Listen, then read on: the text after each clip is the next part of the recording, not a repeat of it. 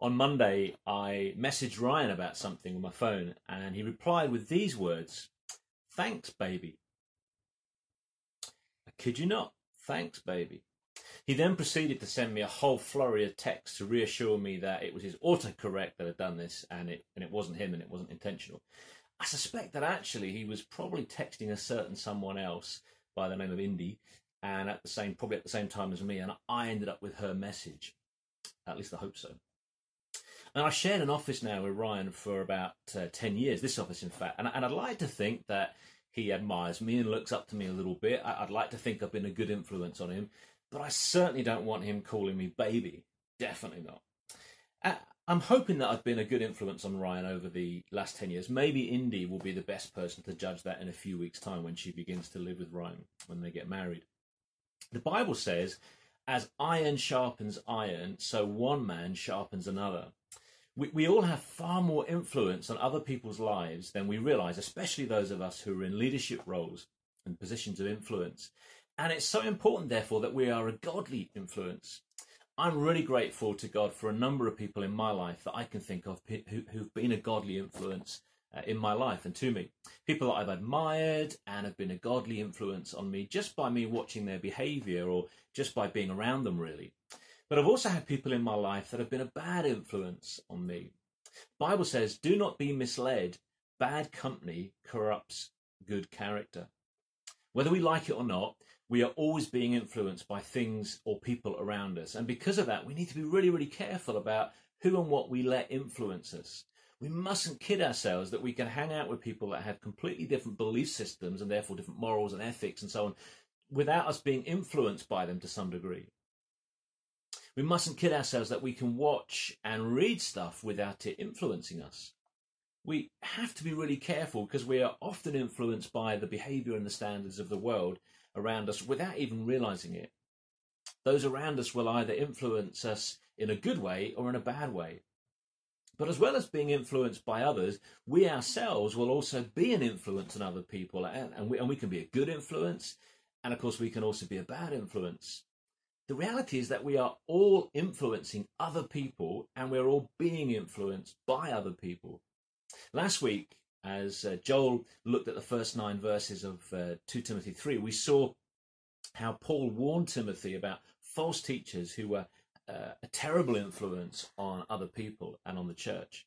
But today we're going to see how we can be influenced by godly people and how we ourselves can be a godly influence in other people's lives. So we're going to read what Paul has to say to Timothy in the next bit that we're looking at of his second letter. We're going to look at 2 Timothy chapter 3, and we're going to read verses 10 to 17. So if you've got a Bible, you can turn and read, or I think the words should be up on the screen for you as well. This is what Paul says in verse 10. You, however, know all about my teaching, my way of life, my purpose, faith, patience, love, endurance, persecutions, sufferings, what kind of things happened to me in Antioch, Iconium, and Lystra, the persecutions I endured. Yet the Lord rescued me from all of them. In fact, everyone who wants to live a godly life in Christ Jesus will be persecuted, while evil men and impostors will go from bad to worse, deceiving and being deceived. But as for you, continue in what you have learned and have become convinced of, because you know those from whom you learned it, and how from infancy you have known the Holy Scriptures, which are able to make you wise for salvation through faith in Christ Jesus. All Scripture is God-breathed and is useful for teaching, rebuking, correcting, and training in righteousness, so that the man of God may be thoroughly equipped for every good work. And Paul had already spent and has spent a considerable amount of time in this second letter that he wrote to Timothy, warning him about false teachers and people who wreck churches. But now he switches from what's really been quite negative to positive, and he encourages Timothy to be someone who is influenced by godly people, but also to be someone who is a godly influence himself. Paul wanted to encourage and challenge Timothy to be the very opposite of the false teachers and the deceivers, just as Paul himself had been throughout his own Christian life. If Paul could do it, then so could Timothy. Paul was living proof. He was living out that proverb that we read earlier, as iron sharpens iron, so one man sharpens another. Paul being a good influence on those around him. Timothy needed to guard himself and ensure that the influences on his life were good and godly ones, and he needed to ensure that he was also being a godly influence on other people. Paul had been a massive part of Timothy's life, so who better for Paul to point Timothy towards than himself and his own example? So Paul says in verse 1, you, however, in contrast to the false teachers, he says, you, however, know all about my teaching, my way of life, my purpose, my faith, patience, love, and endurance, persecution, sufferings, what kind of things happened to me in Antioch, Iconium, and Lystra, the persecutions I endured, yet the Lord rescued me from all of them. Timothy knew all about Paul's teaching. He'd received 2 letters from Paul now. He was co-author with Paul of 6 of Paul's letters, and he'd spent a lot of time with Paul, so he knew what Paul taught. He knew the gospel inside out. He knew the scriptures. He knew the kind of life that Paul lived, a life that lived up to what Paul taught. He knew that Paul's purpose was to glorify God in everything he did. He knew the faith and the patience that Paul had. He knew the love that Paul had for God and for people. And he knew the endurance that Paul had demonstrated through at times what were some really terrible circumstances. Paul had on one occasion been stoned and left for dead when he was in Lystra, which was where Timothy was from. And it was that occasion probably when Timothy first met Paul and heard him preach. So Paul had been a massive influence on Timothy's life. And the reason that in itself was a good thing was because Paul himself was a devoted follower of Jesus. Paul could say these words when he wrote his letter to the church in Corinth. He said, follow my example as I follow the example of Christ. Paul wanted Timothy to follow his example as a devoted follower of Jesus rather than the example of what he calls evil men and impostors. Men who were false teachers and who deceived people and caused havoc in the life of Christian believers. We will all have positive and negative influences in our lives. There will be some that are an ungodly influence in our lives, and there will be some that are a really godly influence in our lives. So it's good to regularly ask ourselves, and it's good to stop and do that this morning, who or what is a godly influence on me? And who or what is an ungodly influence on me? Let's just pause for a moment and think about that question. Who or what is it that is a godly influence in your life? And who or what is it that is an ungodly influence in your life? Let's just pause and think about that for a moment. Big questions. We can't always remove ourselves from situations where we face ungodly influences, and neither should we sometimes. We need to stay and make a difference and bring transformation into the world around us. But we do need to be aware of people and situations that are an ungodly influence. At the very least, we can take action to guard our hearts and our minds. And it may be that in some cases we do have to remove ourselves completely from those situations or from the influence of some people. But at the same time, if we can identify the people that are a godly influence in our lives, then we need to be intentional about spending more time with those people and learning from them. But Paul then gives Timothy a warning, because if Timothy continues to look to Paul as an example to follow, then just like Paul, Timothy is going to find himself facing persecution. Paul says in verses 12 and 13, he says this, in fact, everyone who wants to live a godly life in Christ Jesus will be persecuted, while evil men and impostors will go from bad to worse, deceiving and being deceived. Now, Paul doesn't say that every Christian will be persecuted. What he says is that those who want to live a godly life in Christ Jesus will be persecuted. He's talking about Christians who really want to devote themselves to living for God. Not every Christian does, sadly. He's talking about those who really want to take their Christian life seriously, like Paul did, and as a result stand out because their lives are totally different from the world around them and from the people around them. The reality is that sooner or later, if we are authentically following Jesus, if we are radical followers of Jesus, which is what we're called to be, and we're living the way that the Bible instructs us to, then we will face opposition and persecution just as Paul did. Jesus said these words, if the world hates you, keep in mind that it hated me first. If you belong to the world, it would love you as its own. As it is, you do not belong to the world, but I've chosen you out of the world. That is why the world hates you. Remember what I told you, a servant is not greater than his master. If they persecuted me, they will persecute you also. Sobering words. For us here in the UK, it's not going to mean arrest and torture and death. It does for many Christians around the world today, but it doesn't here, not yet anyway. It's unlikely to be as overt as that for us. It's much more likely here in the UK to be in subtle and passive ways. It might mean being shut out of conversations, excluded from events at work, or excluded from gatherings of family and friends. Really subtle things, but quite powerful and unpleasant all the same. There are, of course, two ways in which Christians can avoid being persecuted. And if you're anything like me, then you will struggle with the temptation to do both of these things. Firstly, if we live lives that just look the same as everybody else is around us, and if we just fit in with the world around us, then nobody will have a problem with us. That's really tempting to do that, isn't it? Just fit in, go with the flow, not stand out, get our heads down, live an easy life. It's really tempting. Secondly, we can do something quite different. We can withdraw from the world around us so that we have nothing to do with non-Christians and we just live in a Christian bubble. And again, we're unlikely to have any problems then because we're not really interacting with any non-Christians. The problem is with both of those things is that if we're living lives as authentic followers of Jesus, then we really can't do either of those things.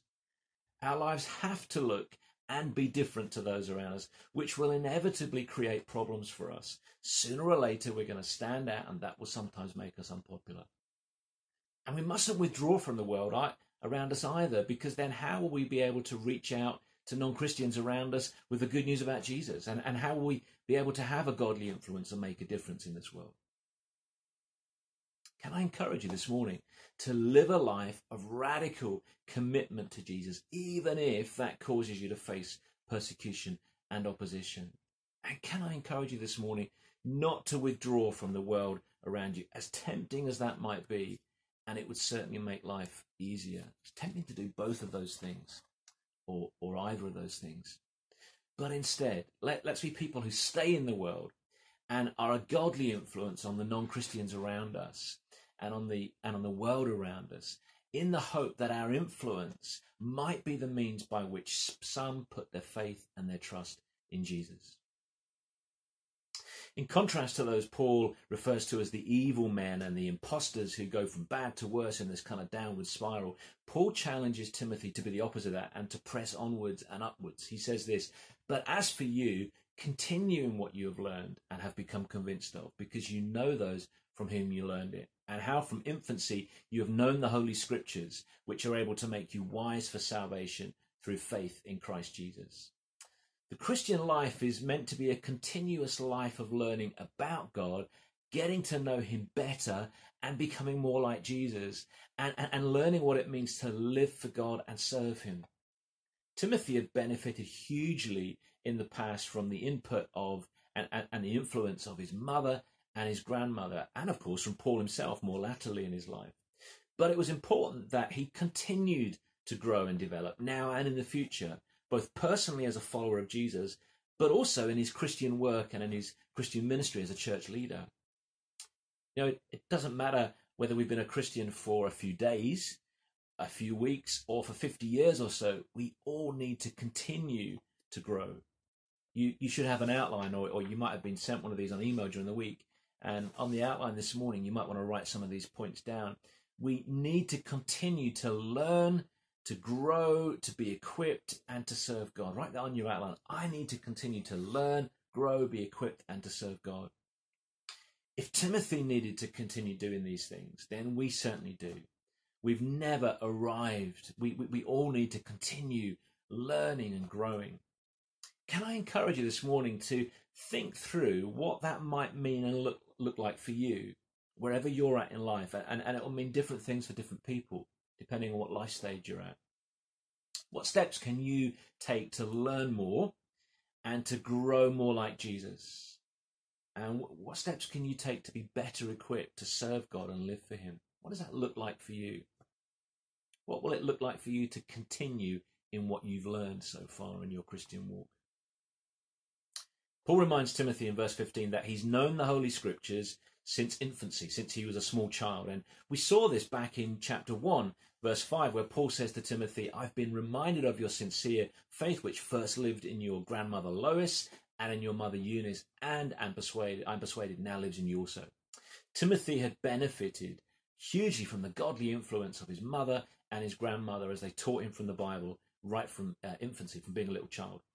It might have been Paul who actually led Timothy to put his faith in Jesus when he was a young man, but the groundwork had already been done by his mother and his grandmother.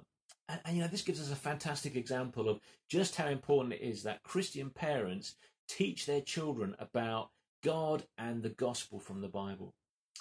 I've heard some Christian parents say this, I mustn't put my beliefs onto my children. I've got to let them make their own decisions. Otherwise, I might be brainwashing them. And I can't do that. If we believe that, then we have fallen for one of Satan's lies. We really have. Because if we don't teach our children about God and about the gospel and how to trust in him, who will? Their friends, their schools, TV, the movies they watch, social media, the music they listen to will all be actively influencing our children, and often in a very ungodly way, in the very opposite way to the way we should be influencing them from the Bible. Our kids are being brainwashed all the time.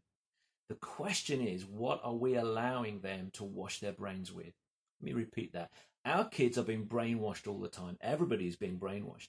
The question is, what are we washing our brains with? What are we allowing our children's brains to be washed with? You see, if I want to be a godly influence on my children, then I need to teach them from the Bible. Write that on your outline. If I want to be a godly influence on my children, if you want to be a godly influence on your children, you need to teach them from the Bible. It's not going to happen by accident. If God has blessed you with a child, then that is wonderful. It's amazing. But it's also really serious, because with great blessing comes great responsibility. We can't force our children to trust in Jesus. That's not what it's about at all. And we can't make that decision for them. But we can do everything in our power to live a godly life in front of them as a great example to them. Children watch their parents all the time. They watch their values, their standards and their behavior, who they really are in private. And we must never underestimate the influence that we're having on our children. But it's not just about that kind of passive influence. We need to be more proactive than that. We have a responsibility. In fact, it's a command in the Bible that as parents, we need to teach our children from the Word of God, the Bible. Some Christian parents as well think that it's their church's responsibility to teach their children about God. It's not. If you have children and you are relying on this church's children and youth program to teach your children, no matter how good it might be, and we've got a great kids and teens program here in this church, if you're relying on that, then you've got it wrong. Our children are a gift entrusted by God to us as parents, and their spiritual development is our responsibility. It isn't anybody else's responsibility. Our church family can and should help, absolutely, but it's primarily my responsibility to raise my children in a godly way. We need to teach the scriptures to our kids. We need to pray with our kids and pray for our kids, and we need to model Christ to our kids. Timothy became a great man of God, but that was largely down to the fact that he had a godly mother and a godly grandmother who from infancy had taught him the Holy Scriptures. Those of us who have children will have them with us for around perhaps 18 years of their lives. So let's do all that we can to be a godly influence in their lives and teaching them from the Bible so that they can respond to God's offer of salvation and equipping them then to serve God. The greatest ministry we will ever have as parents is not our work, it's not what we do outside, it's our children. They are our greatest gift and our greatest responsibility, and they are our greatest ministry in life, is to raise our children in a godly way. But it's not just our kids that we need to teach the Bible to. If, as Paul says in verse 15, the Holy Scriptures are able to make us wise for salvation through faith in Jesus, then we need to be a godly influence in the lives of the non-Christians that we know, and to do what we can to expose them to the Bible and the contents and the teachings and the truths of the Bible as well. Now, we should never be embarrassed by the Bible or of the Bible, because it's the living Word of God. Millions of people throughout history have trusted in Jesus just by reading a Bible. This Christmas, if you're giving a Christmas card or a gift to a non-Christian, then can I encourage you or suggest to you, why don't you include one of these in it? This is it's a part of the Bible. It's John's Gospel. It's got a cover on it that says the best gift. Why not put one of these in your Christmas card or your gift that you're sending to a family member or to a work colleague or whatever? Why don't you give one of these to all your neighbours in your street or in your court? Why don't you give all these to give one of these to your work colleagues? If you want one of these, I can get them for you, or I can help you buy them. They're really, really cheap. In fact, they're free. The idea is that you just donate towards them. But a fantastic resource, John's Gospel, with the way of salvation explained in the back. You'll stand out for sure, and you might get some opposition and you might get some persecution. But you might also be the means by which one of them reads the Bible, finds out about Jesus, and puts their faith and trust in him and is saved. Wouldn't that be an amazing thing to do? Wouldn't that be phenomenal this Christmas? Why is the Bible so powerful? How can people sometimes get saved just by reading a Bible on their own? Well, part of the answer is found in verse 16. Paul says this: all scripture is God-breathed. What does that mean? Well, the Greek word this phrase is translated from is theopneustos. Theo equals God, and pneu means breath. In other words, breathed out by God. God breathed. And it's what we sometimes call or refer to as the inspiration of Scripture. And it simply means that every word of the Scriptures, the Bible, in the original manuscripts, came from God. Every word from God. We can define this as follows. The inspiration of Scripture refers to the process by which the Holy Spirit supernaturally influenced and directed the writers of the Bible so that their writings were an exact record of events or were the actual words of God.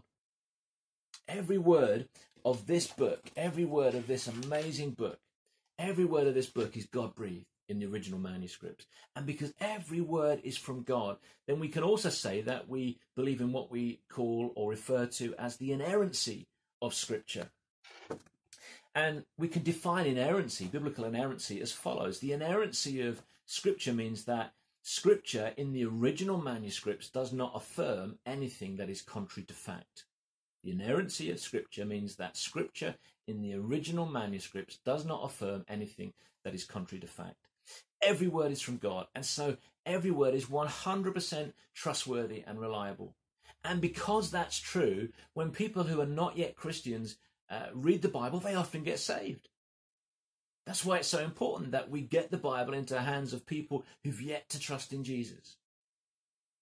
But it's also why it's so important that as followers of Jesus, we personally read and study the Bible. It's one of the key ways that God speaks to us.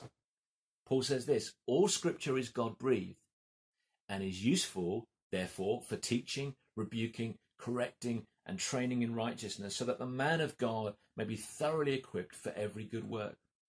Now, it's true, of course, that Timothy had a special role as a regional church leader, and so these words were especially relevant for him, but they're just as applicable and relevant to each one of us today, if we're followers of Jesus this morning.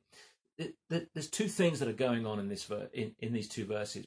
Firstly, as we read and study and spiritually feed on the Bible ourselves, it teaches us. It rebukes us, it corrects us, and it trains us in righteousness. God does this through his living word, the Bible. And that in turn means that we are thoroughly equipped to then share the Bible with others, whether they are Christians who need teaching and helping, or whether they're non-Christians that need to come to faith in Christ and be saved. We're equipped in the sense that we grow more like Jesus, and we're equipped in the sense that we gain biblical knowledge with which we can then help others. So as God's servants, long before we try to help others, whether they are Christians or whether they're non-Christians, we need to soak our lives in these God-breathed words of the Bible. And that's not just something we need to do when we first become a Christian or when we're younger. It's something we need to do every day for the rest of our lives. The second thing that's going on in these verses is that as God's servants, the Bible should be our number one tool as we try to be a godly influence in other people's lives. As a full-time church elder here at Regent, one of my main tasks is to teach from the Bible. Sometimes like this, sometimes in small groups, and sometimes on a one-to-one basis. And whether it's with a non-Christian or whether it's with a believer in Jesus, the task is essentially the same. Paul defines it for us as we've looked at. It's about teaching Scripture, explaining what it says and means. It's about rebuking, applying it to people's lives and rebuking sin and calling sin out. It's about correcting, helping restore people and straighten them out and straighten them up. It's about training in righteousness, setting them free to live a godly life. And knowing that Scripture equips God's servants, me, you, for every good work. If you've trusted in Jesus, then you also are one of God's servants. You might have a different role to that of Timothy, but you are nevertheless a servant of God. And so part of being a servant of God is about teaching and explaining what the Bible says and means to those around us, whether they're Christians or non-Christians. It's not about us rebuking and correcting and training people in right living. It's about us bringing people to the Bible and allowing the Holy Spirit to do that as we help them, as we help people around us engage with and read the words of God in the Bible. It might seem a bit countercultural to do this. I mean, who are we to teach people about God and rebuke sin and correct people and teach people how to live? That's a very arrogant thing to do or to say in what is a very postmodern culture. You've got your truth, I've got mine. Who am I to impose my ideas upon you? That I can't possibly do that. That's very much the spirit of the age, isn't it? What right have we got as Christians to go and do this and teach others, whether they're Christians or non-Christians? Isn't it just a bit arrogant? Well, please, again, don't fall for that lie. It's a very clever lie, but it's a lie. Look at these words of Jesus himself just before he returned up to heaven. These are his last words. All authority, he said, in heaven and on earth has been given to me. Therefore, go and make disciples of all nations, baptizing them in the name of the Father and of the Son and of the Holy Spirit, and teaching them to obey everything I have commanded you. And surely I am with you always to the very end of the age. Jesus has commanded us to do this. This is not us doing this off our own back because we think we're something special. Jesus has commanded us to do this. He is with us every step of the way. So let's step out in obedience to him and make disciples and humbly teach them to obey everything that he has commanded us. This morning, as we begin a new week, and as we go out into what is often a hostile world, let's make sure that we are being influenced by the right people and by the right things so that we are living godly lives. Let's make sure our greatest influence is the Bible itself, the living word of God, God-breathed and written down for us. Let's make sure that we are being a godly influence in our children's lives, that we're teaching them about God and the gospel, the good news about Jesus. And let's take seriously our role as servants of God to teach others from the Bible, whether they are Christians or non-Christians. Let's pray. Father, we thank you for your word. We thank you that it is living, it is God-breathed, that it's the very words that have come from your mouth. We thank you that you've given it to us, and we pray that we would soak our lives in your word, that we would apply your word to our lives, that we would invest ourselves in your word, that we would become radical followers, radical disciples of Jesus. We would live godly lives, even if that means being persecuted, even if that means opposition. Help us, we pray, Father, to be those who live and eat and sleep and drink your word, so that we might be a godly influence on those around us, and that we might be able to spot ungodly influences on our own lives. Help us to stand up and help us to go out and help us to teach others and to share the good news of your word with other people. Help us to be those who humbly reach out to believers and unbelievers alike around us and share the teachings of your word, that we might make disciples of all nations, teaching those around us to obey everything that you have commanded us. Help us to be these kind of people, we pray. Help us to be those who are devoted to you and devoted to your word and living it out, we pray. For we ask it in Jesus' name. Amen.